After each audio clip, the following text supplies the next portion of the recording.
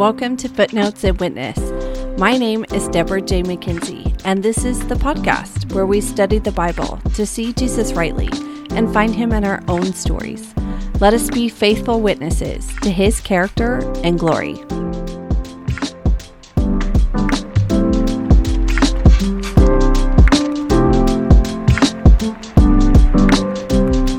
Gospel of John, read from the ESV Illuminated Scripture Journal. Chapter 20.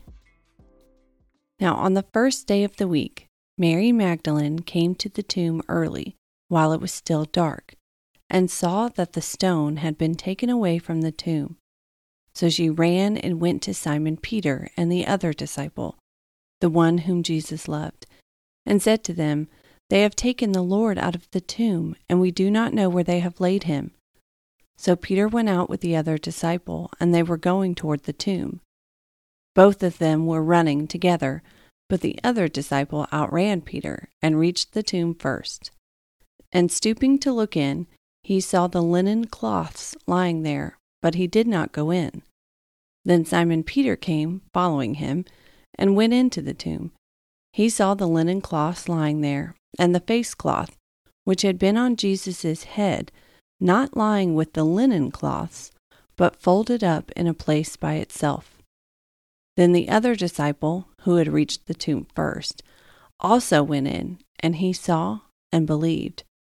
For as yet they did not understand the scripture that he must rise from the dead.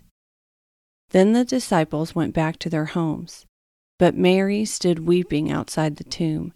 And as she wept, she stooped to look into the tomb, and she saw two angels in white, sitting where the body of Jesus had lain, one at the head and one at the feet. They said to her, "Woman, why are you weeping?" And she said to them, "They have taken away my Lord, and I do not know where they have laid him." Having said this, she turned around and saw Jesus standing, but she did not know that it was Jesus. Jesus said to her, "Woman, why are you weeping? Whom are you seeking?" Supposing him to be the gardener, she said to him, "Sir, if you have carried him away, tell me where you have laid him, and I will take him away." And Jesus said to her, "Mary." She turned and said to him in Aramaic, "Rabboni," which means teacher. Jesus said to her, "Do not cling to me, for I have not yet ascended to the Father, but go to my brothers and say to them, I am ascending to my Father and to your Father, to my God and your God." Mary Magdalene went and announced to the disciples, "I have seen the Lord," and that he had said these things to her. On the evening of that day, the first day of the week, the doors being locked where the disciples were for fear of the Jews, Jesus came and stood among them, and said to them, "Peace be with you." When he had said this, he showed them his hands and his side. Then the disciples were glad when they saw the Lord.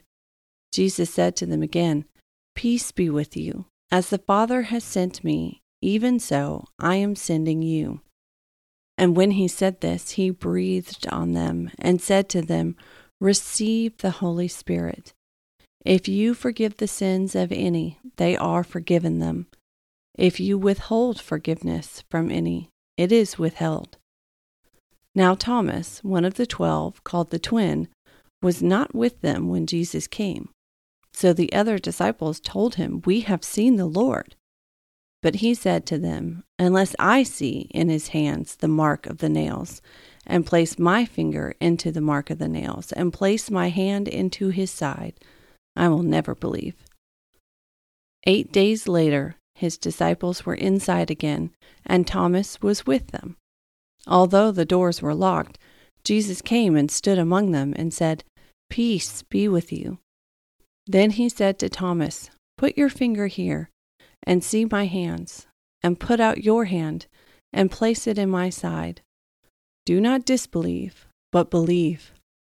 Thomas answered him, "My Lord and my God." Jesus said to him, "Have you believed because you have seen me? Blessed are those who have not seen and yet have believed." Now Jesus did many other signs in the presence of the disciples, which are not written in this book.